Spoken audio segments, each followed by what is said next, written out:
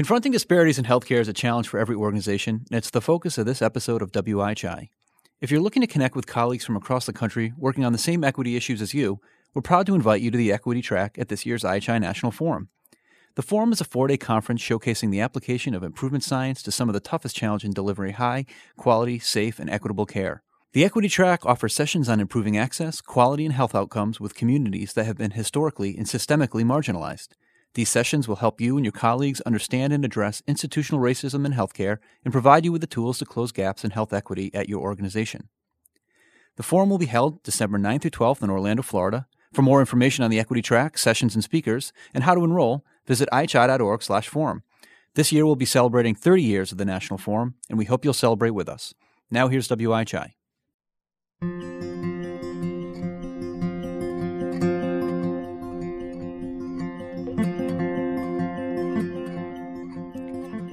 The importance of reducing unnecessary rehospitalizations probably can't be stressed enough. A hospital or health system's readmissions rate is often a window on the strengths and weaknesses of admission and discharge practices, the ability to coordinate seamless care from hospital to home or another community setting, how well a hospital communicates with patients and family members about medications, and attention to social determinants of health, such as housing conditions and access to healthy food. So when your readmissions rate is higher than expected, higher than desired, do you consider that racial or ethnic disparities may be factors? How would you go about finding this out? Our focus, how you go about reducing readmissions with an equity lens on this edition of WIHI. And I want to welcome you to WIHI. We're an online audio talk show from the Institute for Healthcare Improvement.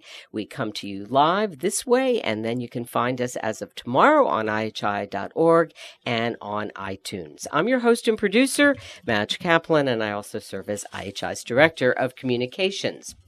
Now, there are a lot of good strategies being used right now aimed at reducing avoidable readmissions across the board, but it's likely that the best strategies consider who makes up your readmitted population and why, and what can be done, what more can be done to improve support for more vulnerable patients in your system. All right, let me introduce our panelists, and with great excitement, they're in the studio with us, working not too far from here in Boston. Andrea Tull is a healthcare analytics leader and gerontologist with expertise in hospital quality measurement, performance management, strategic planning, and policy analysis.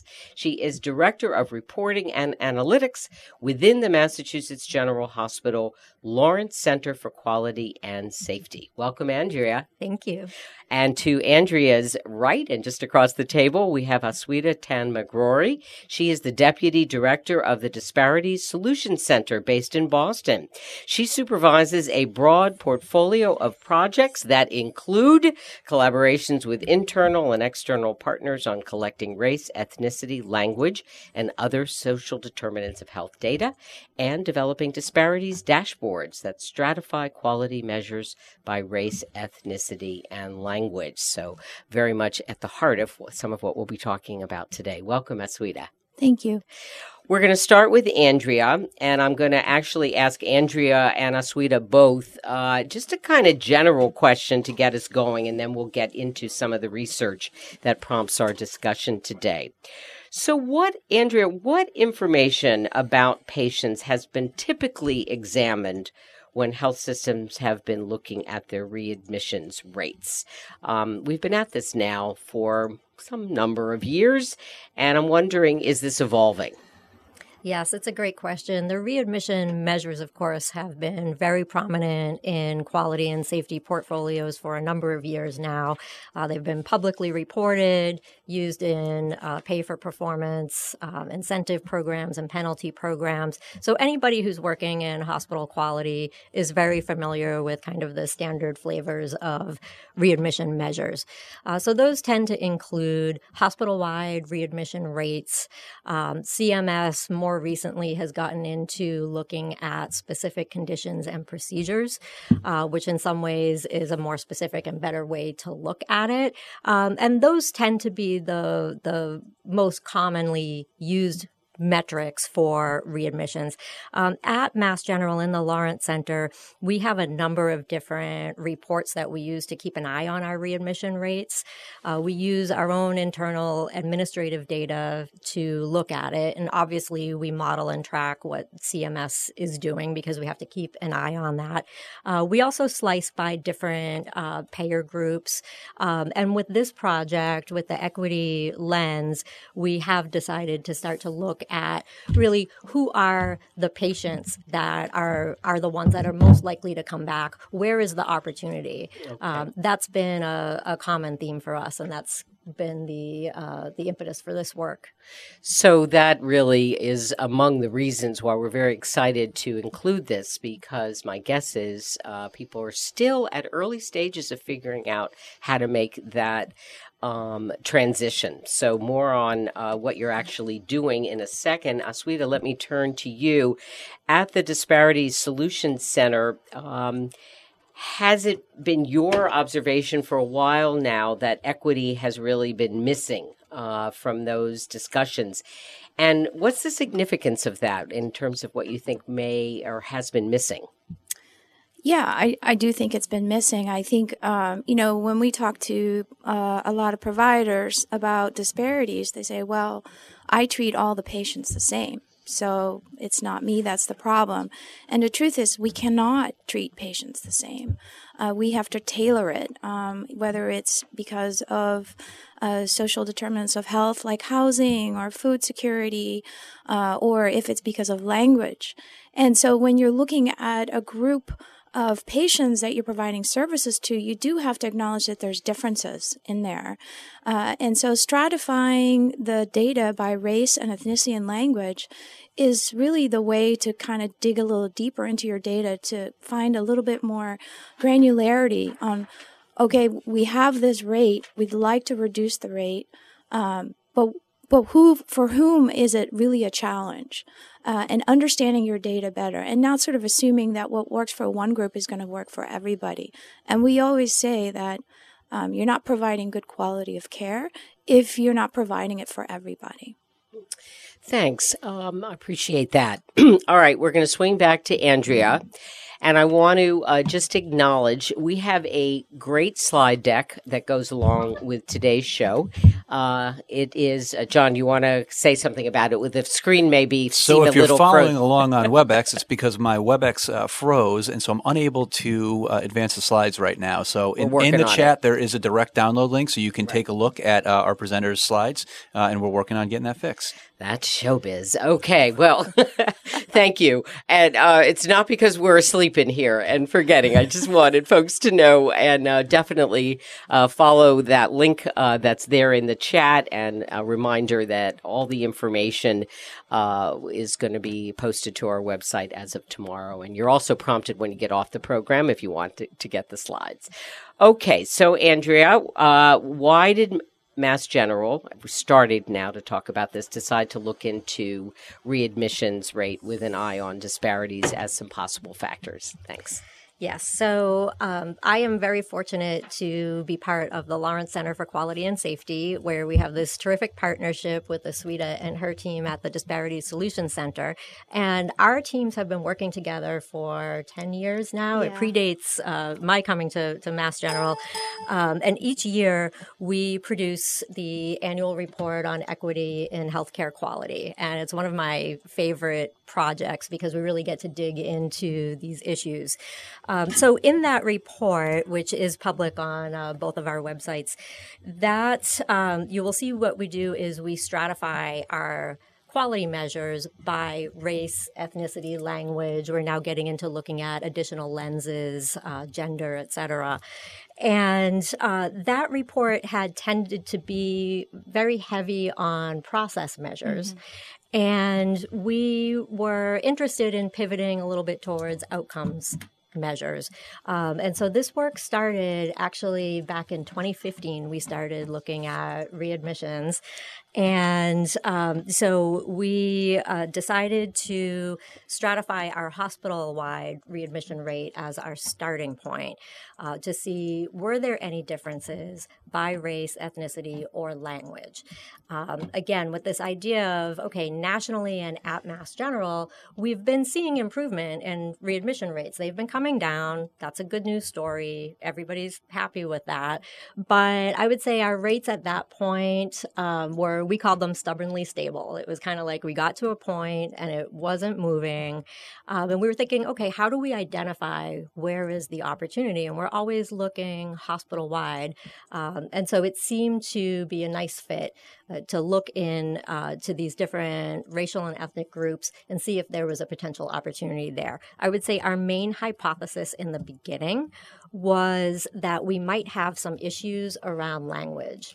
And particularly with patients who had limited English proficiency and wondering whether or not they were getting quite the information that they needed during that critical discharge process so that they could have the best transition from the hospital to the community. So that was our hypothesis, that we might find something there. So that's where we started. It was a very basic stratification of the readmission rate by language.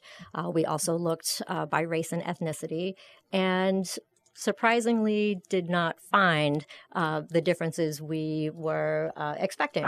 In fact, can I back up one second and ask you, how did you have all that information? Great question. So yes, we have, so we used our internal administrative data, so billing data, essentially. We have a database where we're able to go in and extract that. Most hospitals will have some type of reporting portal or a core measure vendor that they're working with where they can get their readmission data and benchmark data for other hospitals and that sort of thing. The piece that we added on was to actually link that to the demographic data in our electronic health record. So when patients present at the hospital, they're asked a series of questions about their background, and that is recorded in the record. Aswita and her team have done a lot of work on the improvement side of the data collection. And so we then are able to use that to slice and dice these different measures. How long has MGH been asking those questions, would you say, or has that been kind of common practice? You know, that's kind of predates both of us. Yeah. And I would say probably unofficially since 2004, but even before that, maybe in some form or fashion, we asked patients what their race or ethnicity was. But I would say definitely by 2004. Okay. And is that typical, would you say? No. That's what I was wondering. No. Yeah. Across the board, because this is often one of the first things that healthcare organizations have to figure out. Yeah. It's a very sensitive question to ask somebody what their race, ethnicity is, especially in these times with all the headlines and, you know, the fear that people have of what you're going to do with that information. Are you going to give me different care if it looks like I'm a certain population? So we have to do a lot of training both on the patient side as well as the folks who do the actual data collection. Okay. Well, thanks for clarifying that, because I think for our listeners, it's important to know this was information kind of at some level that had yet to be really mined in some way around readmissions. All right, we got our slides going here. We're back in business. So I don't know to what extent this can sort of help move things along, but this is the one. Feel free, Andrea, to speak from this, and then we'll keep going. Yeah. Sure. So this is our approach to how we decide what to study for readmissions for equity. So essentially, you know, there's plenty of fodder out there. You don't really need to reinvent the wheel with this work. So we leverage the existing quality measures that we're already reporting on, and then the piece that is the added value is then linking that up to the demographic data and analyzing it that way. So the way we go about it in terms of prioritizing, because there are hundreds of quality measures out there that we could look at. We try to use the Institute of Medicine framework for high quality care, STEEP, and try to get measures in each of those areas. Obviously, equitable is what we're talking about, but we try to stratify in all of those areas. So readmission fits in, you could mostly in the efficiency category, I would think. Some people would say it could also be effectiveness. So we start there trying to get a representative group of measures, and then we work with Aswita and her team to look into the literature on disparities. Where does it seem like there is evidence of a disparity elsewhere, and allow that to help us prioritize where we look. So in the case of readmissions, it was an area that we hadn't mined before, and there was some evidence in the literature of disparities. Okay. So you started talking about your hypothesis that maybe this was limited English speaking might be a factor, as well as perhaps race and ethnicity. And I think I interrupted you when you were about to do the big reveal of what the study, that initial study, showed. So what happened when you stratified in that way? So we actually found the opposite of what we expected. We found lower readmission rates among non-white patients, and slightly lower, essentially the same readmission rates among non-English speaking patients. So that was a surprise to us. And we thought, well, what's going on with that? That's not what we expected to see. So then we took it to a next step down, and we said, all right, well, let's stratify even further. Let's look at within the limited English proficiency cohort. Let's break that out by age, by race, and see if anything shows up there. And at that initial stage, we did see some differences within the Asian population, particularly Asians over the age of 65. So that was kind of interesting, and we thought, all right, that's a good place to start. But really, to answer our questions, we needed to build a multivariate model where we could actually control for a multitude of factors.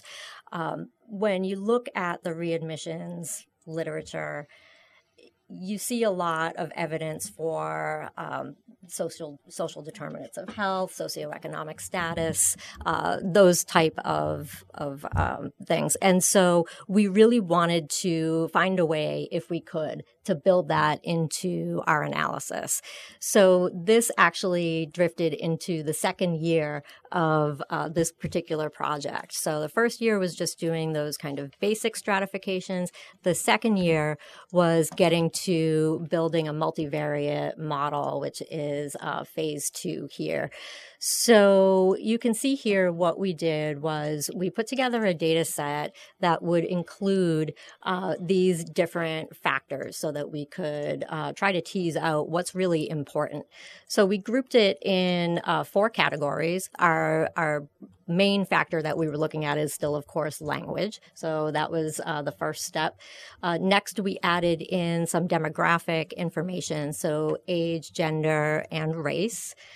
And next, we looked at some socioeconomic factors. So here's where we got at payer. We had an SES score that we built. That was kind of a neat side project where we did some geocoding of census data and came up with a composite SES score. So that was a fun thing. And then finally, we added in clinical characteristics. So this is where we looked at what service was the patient discharged from, how many comorbidities did the patient have, where were they discharged to, and how many admissions did they have in the previous year. So when we went through that whole process, that stepwise logistic regression process, we actually found that language actually neither language nor race, but language particularly was not significant at any step in that whole process throughout, which was, again, surprising to us, not what we expected to find. What we did find were the most important factors, were the number of admissions in the prior year. So best predictor of whether you'll be readmitted is how many times you were admitted in the prior year. Patients on Medicaid had a higher risk of readmission. The risk of readmission increased with each additional comorbidity. Again, that's not surprising. What was a little surprising to us was the patients who were discharged home with home health care had a greater risk of readmission. So again, those could be patients who are very ill and have a lot going on and need a lot of help in the community. So that could be what's happening there. And patients who are discharged to locations other than home also had a higher likelihood of being readmitted. So, when we sat down, Aswita and myself and our whole team and looked at that, it was kind of like, this is not what we expected to see. In some cases, you can kind of take a step back and say, well, that makes perfect sense. The clinical factors are driving it. But, where do we go from here? The thing that, great question.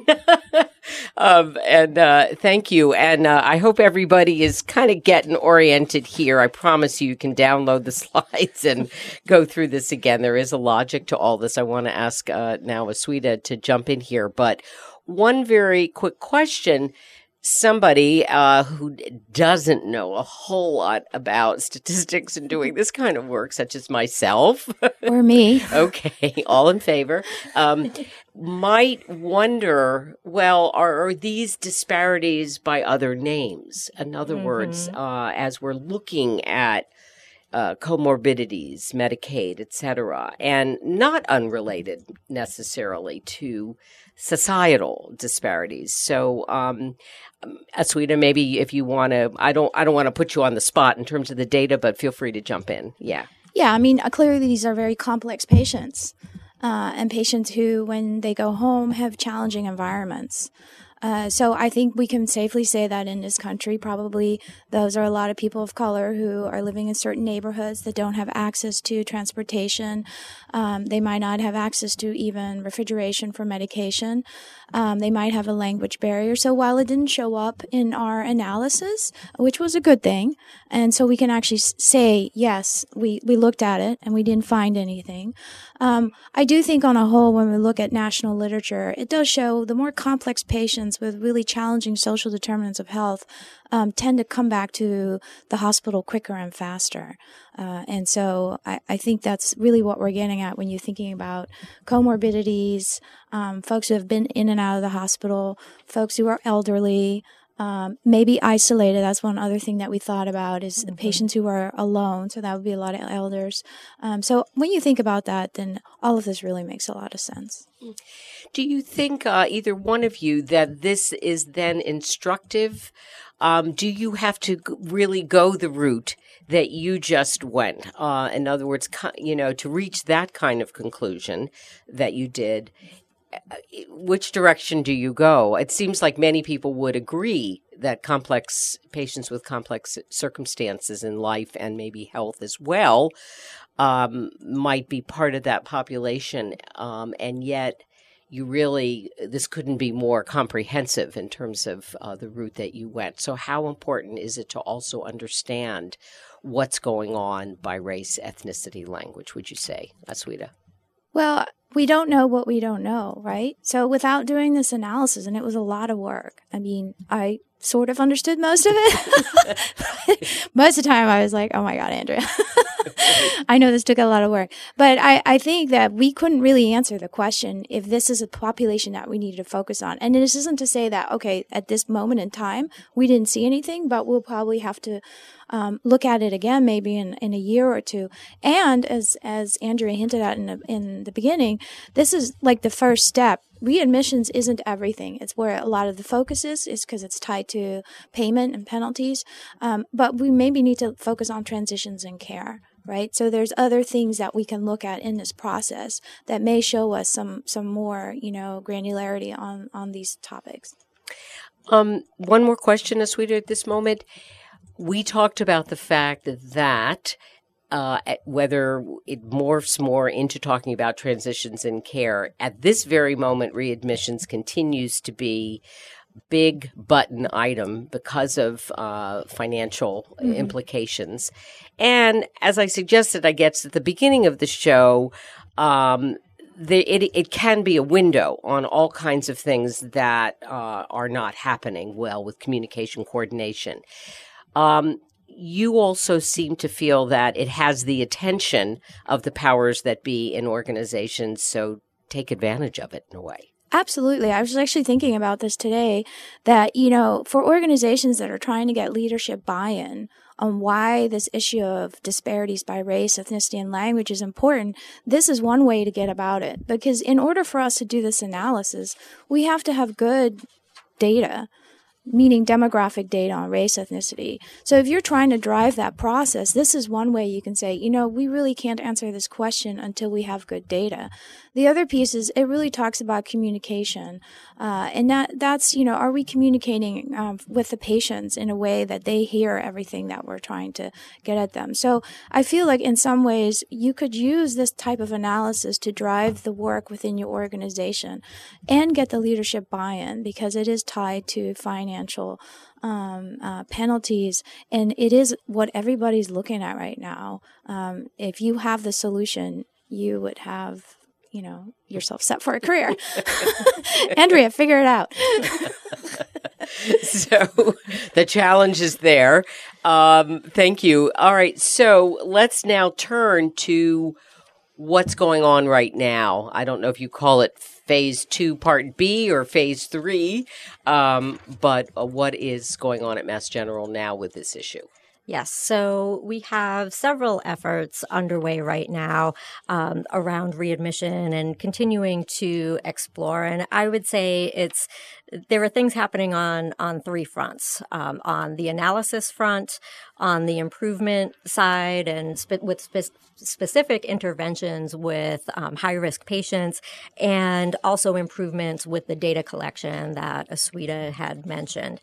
So let me start with the analysis front and talk about what we're doing there. So this initial model building exercise that we went through was using a hospital-wide readmission measure. So one of the questions that we ended up with, of course, whenever you do an analysis, you end up with really more questions than answers.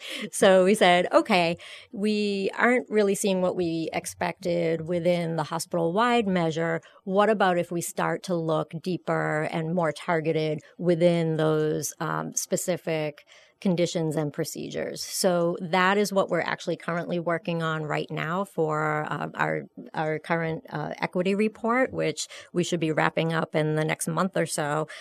So there we are trying to see, is there a potential area of focus where some of these issues are cropping up? So we're continuing to stratify those.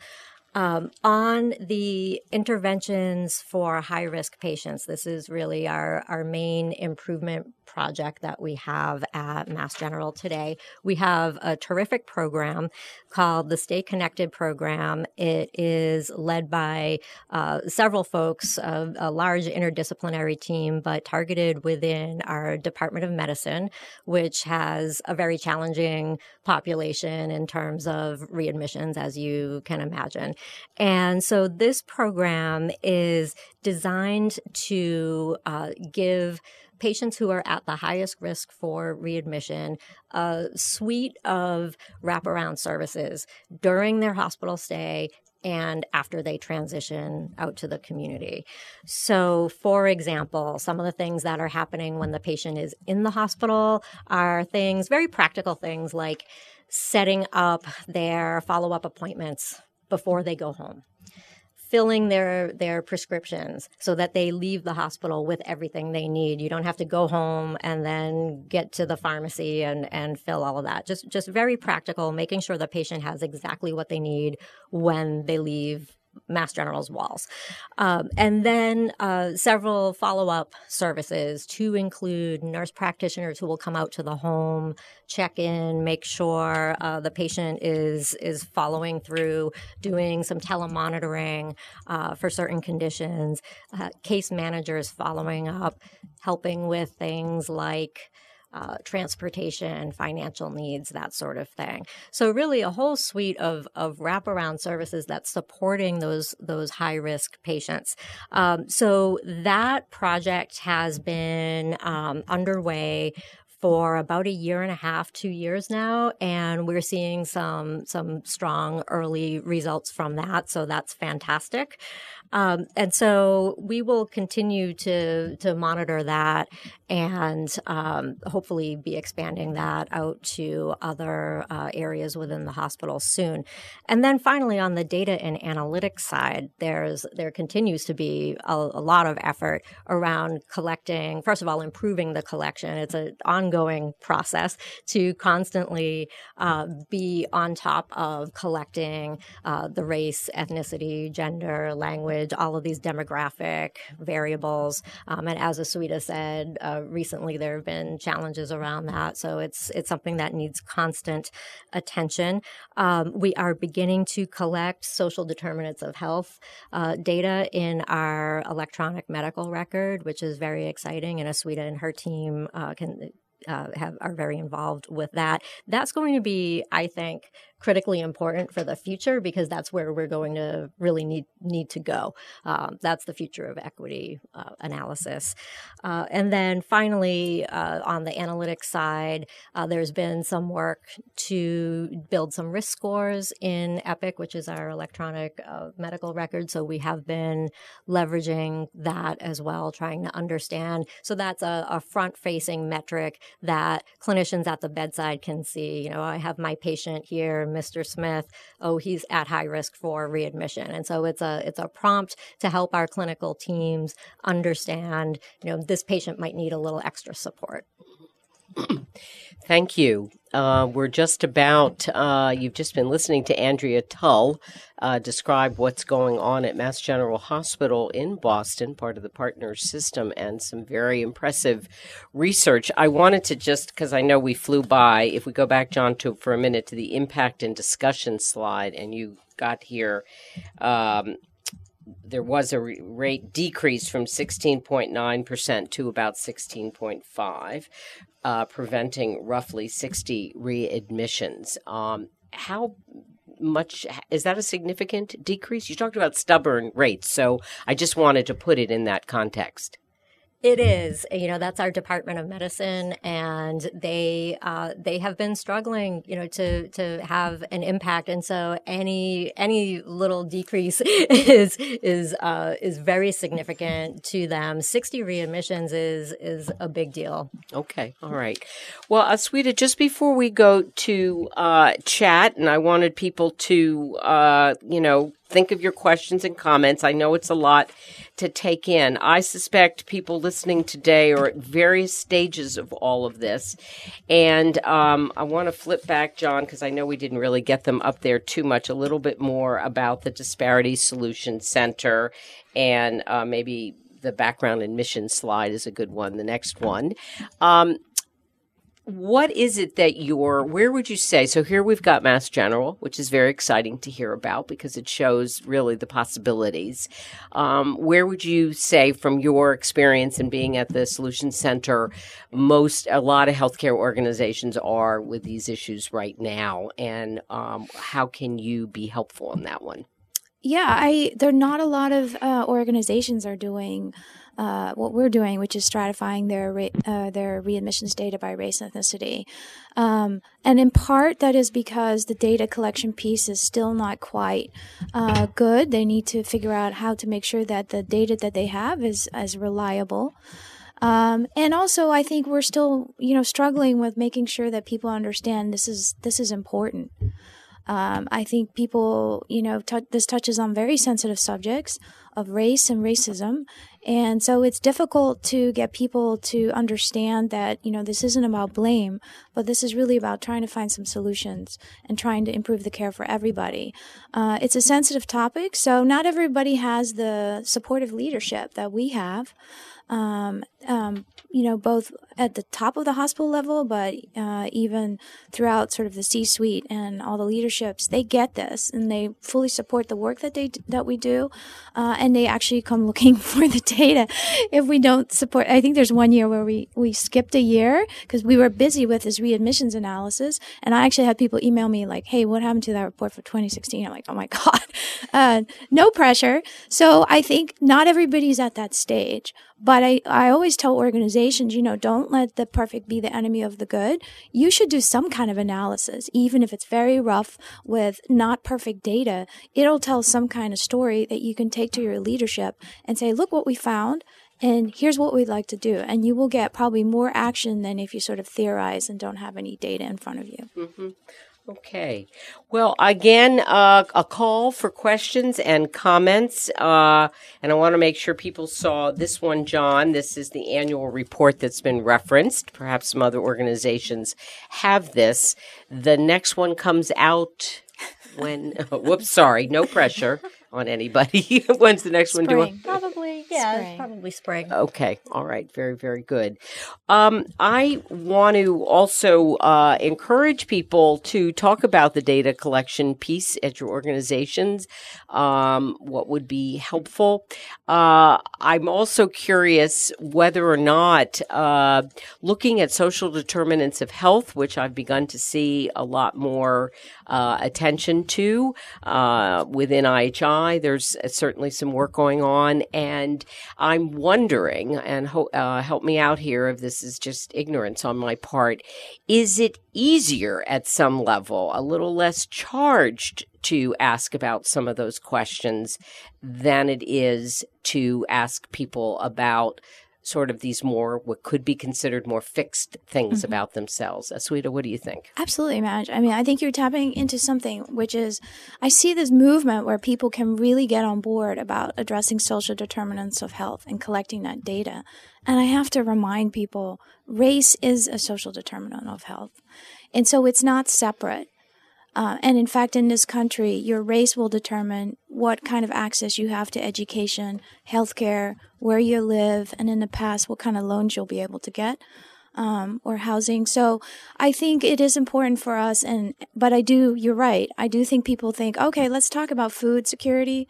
Let's talk about, domestic violence. But not so much about race and ethnicity. So you're right. I think getting the buy-in on that seems a little easier than the race ethnicity data. I hear kind of, though, two sides of the coin. On the one hand, it may be a way to get at important information. On the other hand, it can be a way of avoiding talking about difficult things. Right. Are you involved at the Disparity Solutions Center in helping staff get more comfortable, healthcare staff get more comfortable? Can you talk a little bit about that?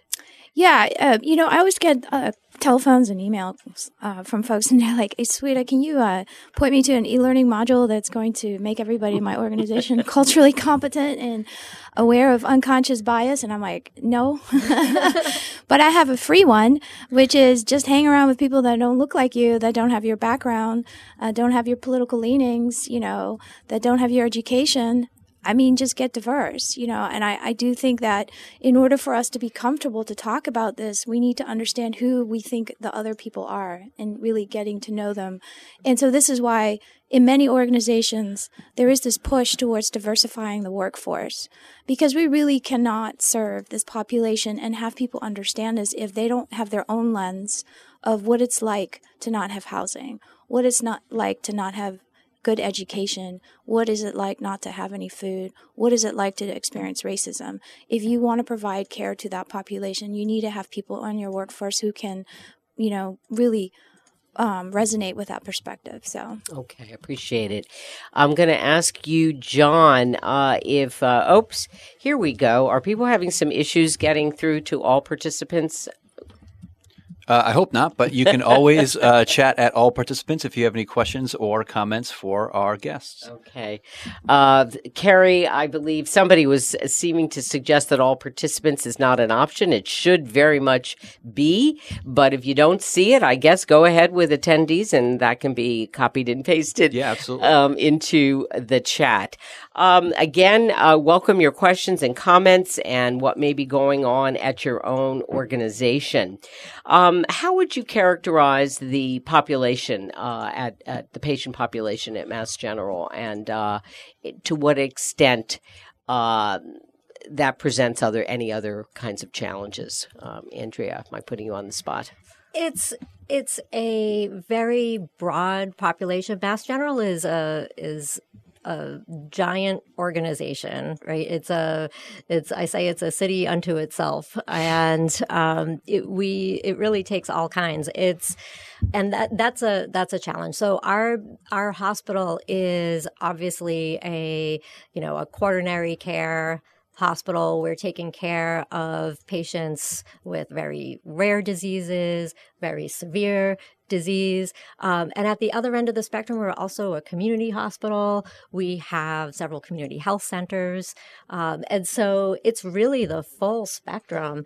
And that in itself presents challenges for us in terms of developing programs and interventions and making sure that we're targeting them to exactly the right patients. Mm-hmm. Yeah. Any thoughts on that at all about the patient population? It's interesting. I think sometimes organizations that serve a really large, I'll give you an example. I was just in Albuquerque last week presenting to healthcare executives on exactly this topic, race, ethnicity, and language, and how it impacts the quality of care.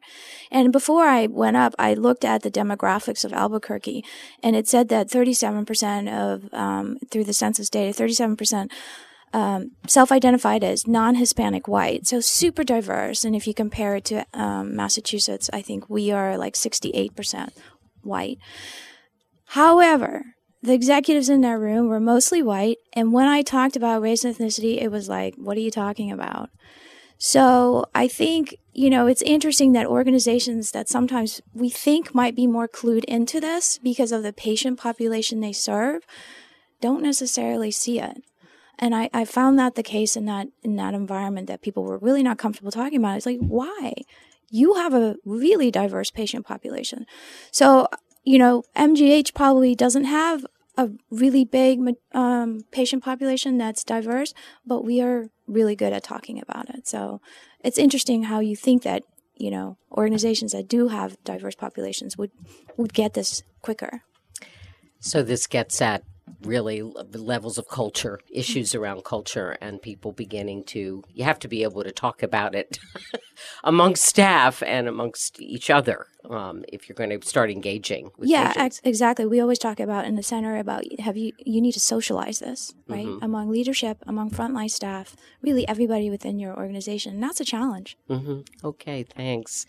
A question about the data. Does it look at identifying preventable readmissions cross-referenced with some other variables, such as a person who may be readmitted due to a lapse in refilling a prescription due to cost? So any kind of correlations and like that? Yes. So the whole issue of identifying preventable readmissions is really that's really the crux of the analytic problem right now, because we have seen the overall readmissions rate tick down over the past several years. And I think we're at a point now where it's like, okay, all of the low-hanging fruit is gone. And now the question is, you're never going to get to a point of zero readmission, right? So how do you identify the ones that are preventable? And that is a very tricky, challenging thing to do. Obviously, CMS has a planned readmission algorithm, which is probably the most practical way to get at it from just a data, analysis standpoint, in terms of something that you could run and build and build into a regular reporting cycle.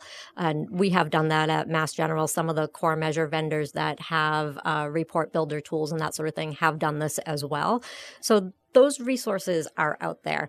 But I think it really calls for a qualitative process here to really look at, and this has to take place on the local level. Some of our services have done this. Our Department of Surgery did this several years ago, where they reviewed every single readmission to surgery in their monthly M&M meetings and scored them. Do we think there is something here that could have been prevented or not? And from that process, glean some insights that they could build some improvement around. So things like paging the surgeon if the patient presents in the ED, for example. Very practical things came out of that. But you're not going to really see that if you're only looking at your broader rates. So I really think there is a place for this. This particular report was very heavy on the quantitative analysis side. And I understand that many hospitals don't have the resources to do that. And it's just not a practical thing for them to do. But anybody can do a chart review and look through and kind of read through the story and potentially identify some areas for improvement. Mm-hmm. Okay, thanks. Don't be shy, audience. We welcome your questions. I'm curious if there's, since I know many hospitals, certainly in the Boston area, but Mass General in particular also has a very big pediatric area. And is there anything that looks different? And if that's looked at all in terms of the young population?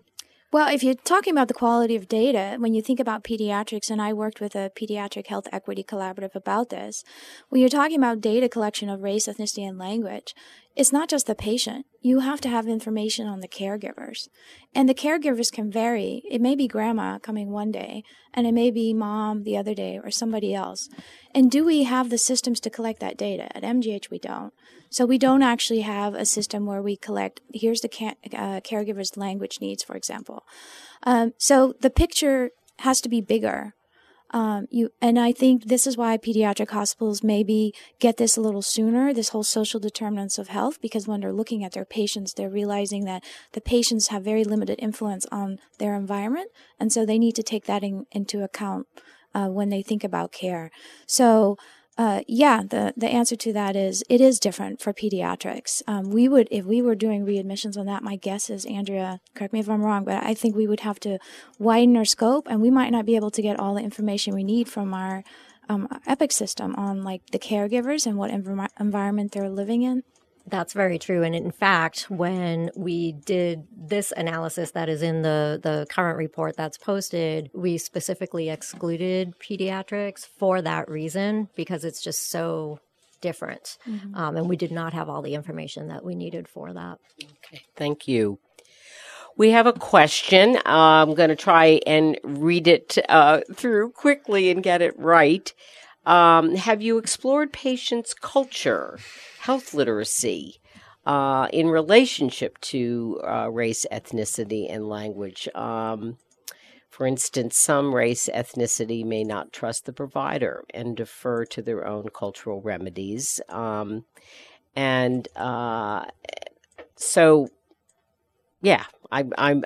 don't want to spend too much time just reading the entire thing, but what about these issues and dynamics that he's saying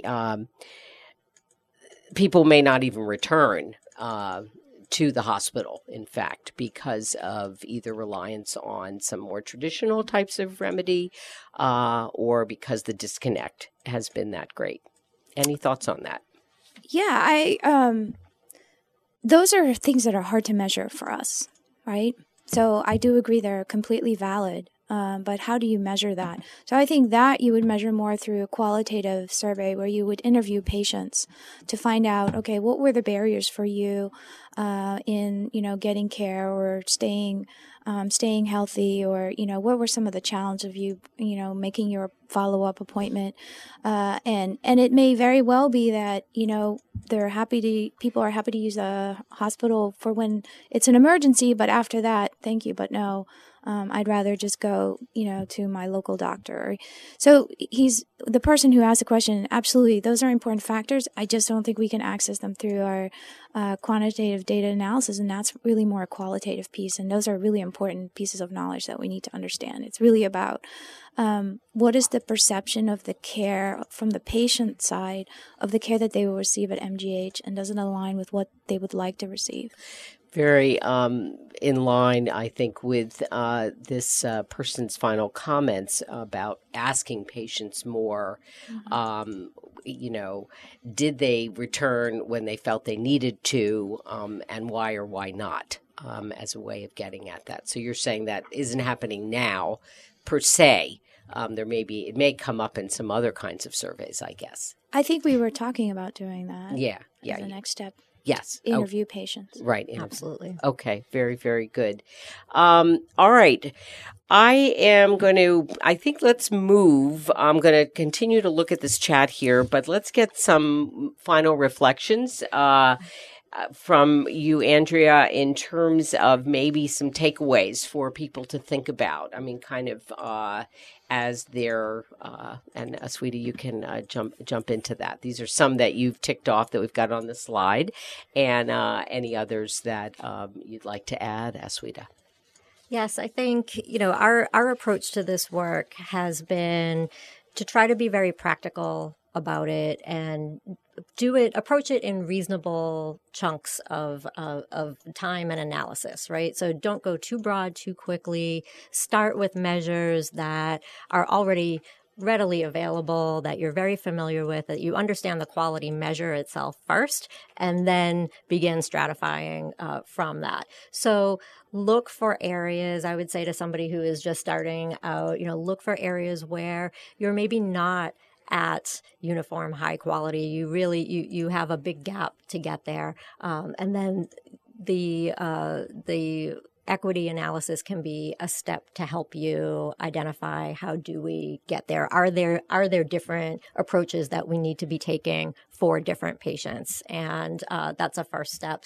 I think going in with your eyes wide open about working with administrative data and the messiness of it is something that everybody has to just kind of accept. This is not a pristine data set for research. This is day-to-day billing data. You're going to have missing data. You're going to have to make business decisions about how you handle that and how you describe it.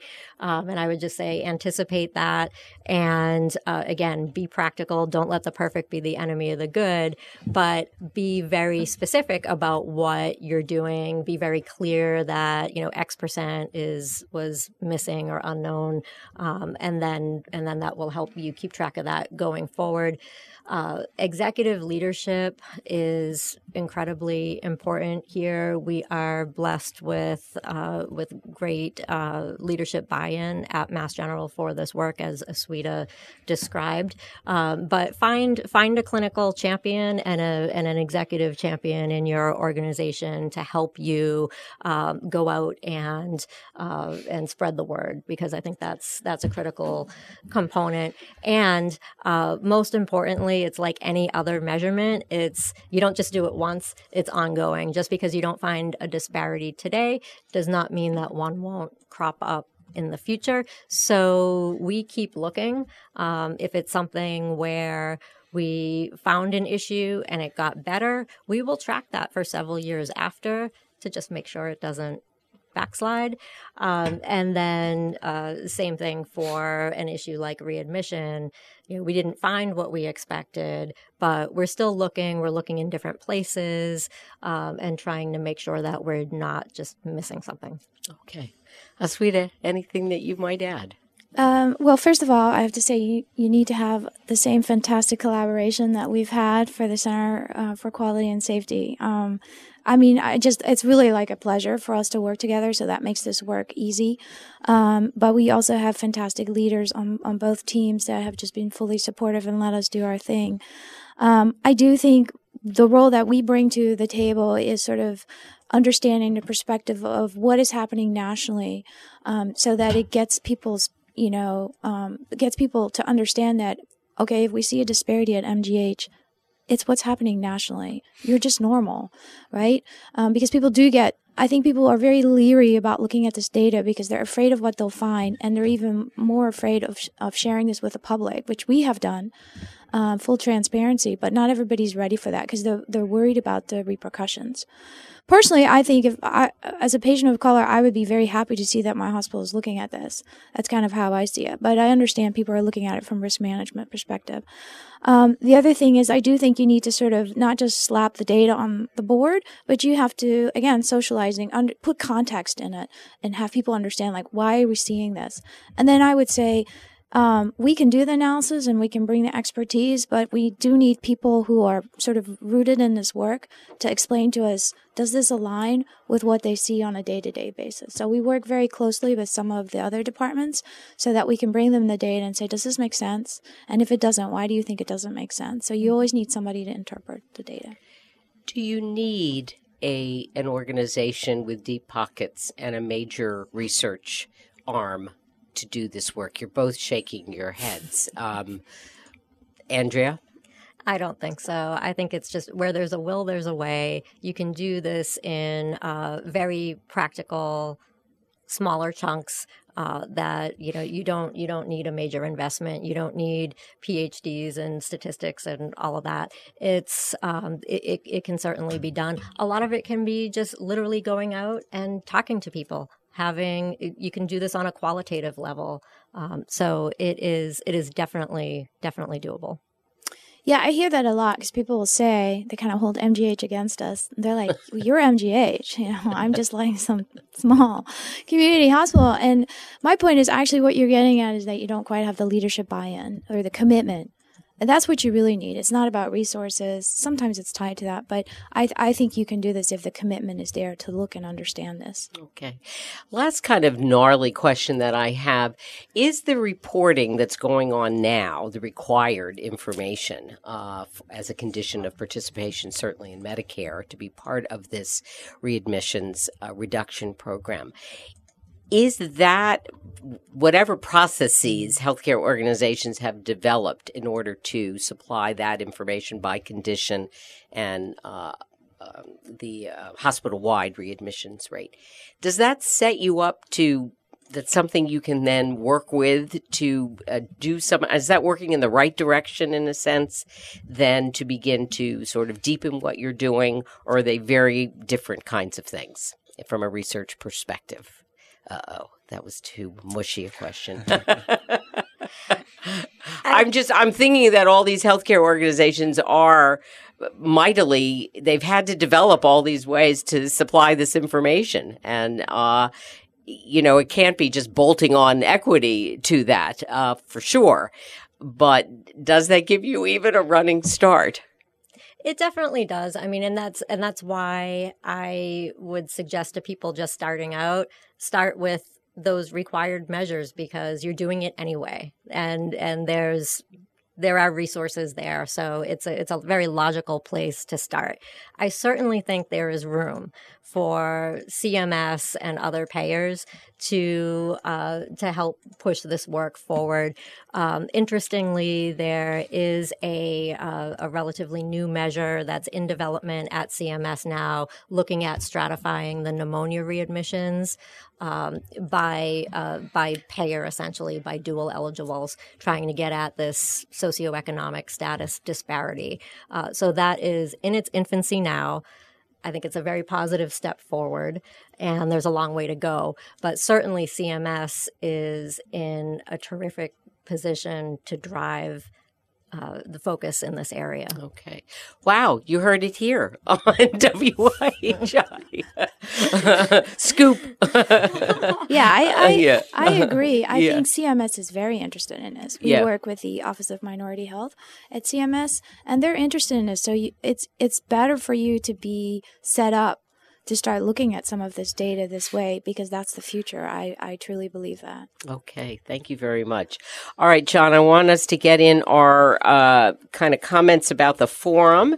including the fact that we have, what do you know? There's Aswita, there's Andrea Tull, both of whom will be speaking at our national forum coming up in December. And that's very exciting. And I think it's a great opportunity for more face-to-face and much more discussions. So you can find out more about that. And John, do you want to show the other one here? We got one more that'll kind of point you in the right direction. Oh, yeah, of course. Take a look. There's the IHI National Forum. So, of course, you can see Andrea and Aswita speak as part of the equity track at the National Forum. We just had that slide up. But for more information on the forum and how to enroll, go to ihi.org/forum. And you can see all the 10 featured tracks that we'll be celebrating down in Orlando. All right. Thank you so much.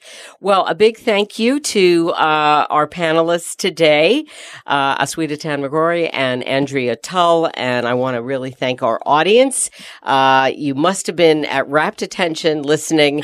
And there are email addresses on Aswita and Andrea's bio slides that if you have any further questions, you can also email those to us here at IHI, info@ihi.org.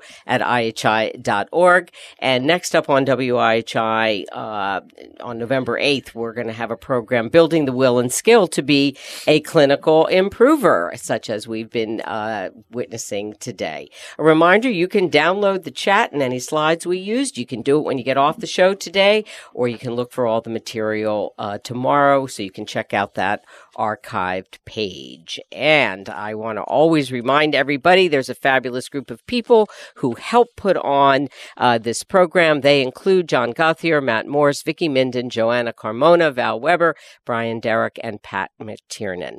And as always, it's a privilege to host this program. It's about spirited learning and improving health and patient care most of all. So for the Institute for Healthcare Improvement, I'm Madge Kaplan. Good day, everyone. If you're hoping to continue the conversation on reducing readmissions and lowering disparities, today's guest will be presenting at this year's National Forum as part of the Equity Track. The Equity Track offers sessions on improving access, quality, and health outcomes with communities that have been historically marginalized in healthcare. On Sunday, you can find Aswita Tanmagori presenting SL2, Addressing Social Determinants of Health, and on Tuesday, Andrea Tull will be presenting C25, Exploring Disparities in Readmissions. For more information on the Equity Track, as well as the other featured tracks at this year's IHI National Forum, visit ihi.org/forum. Thanks for listening to WIHI.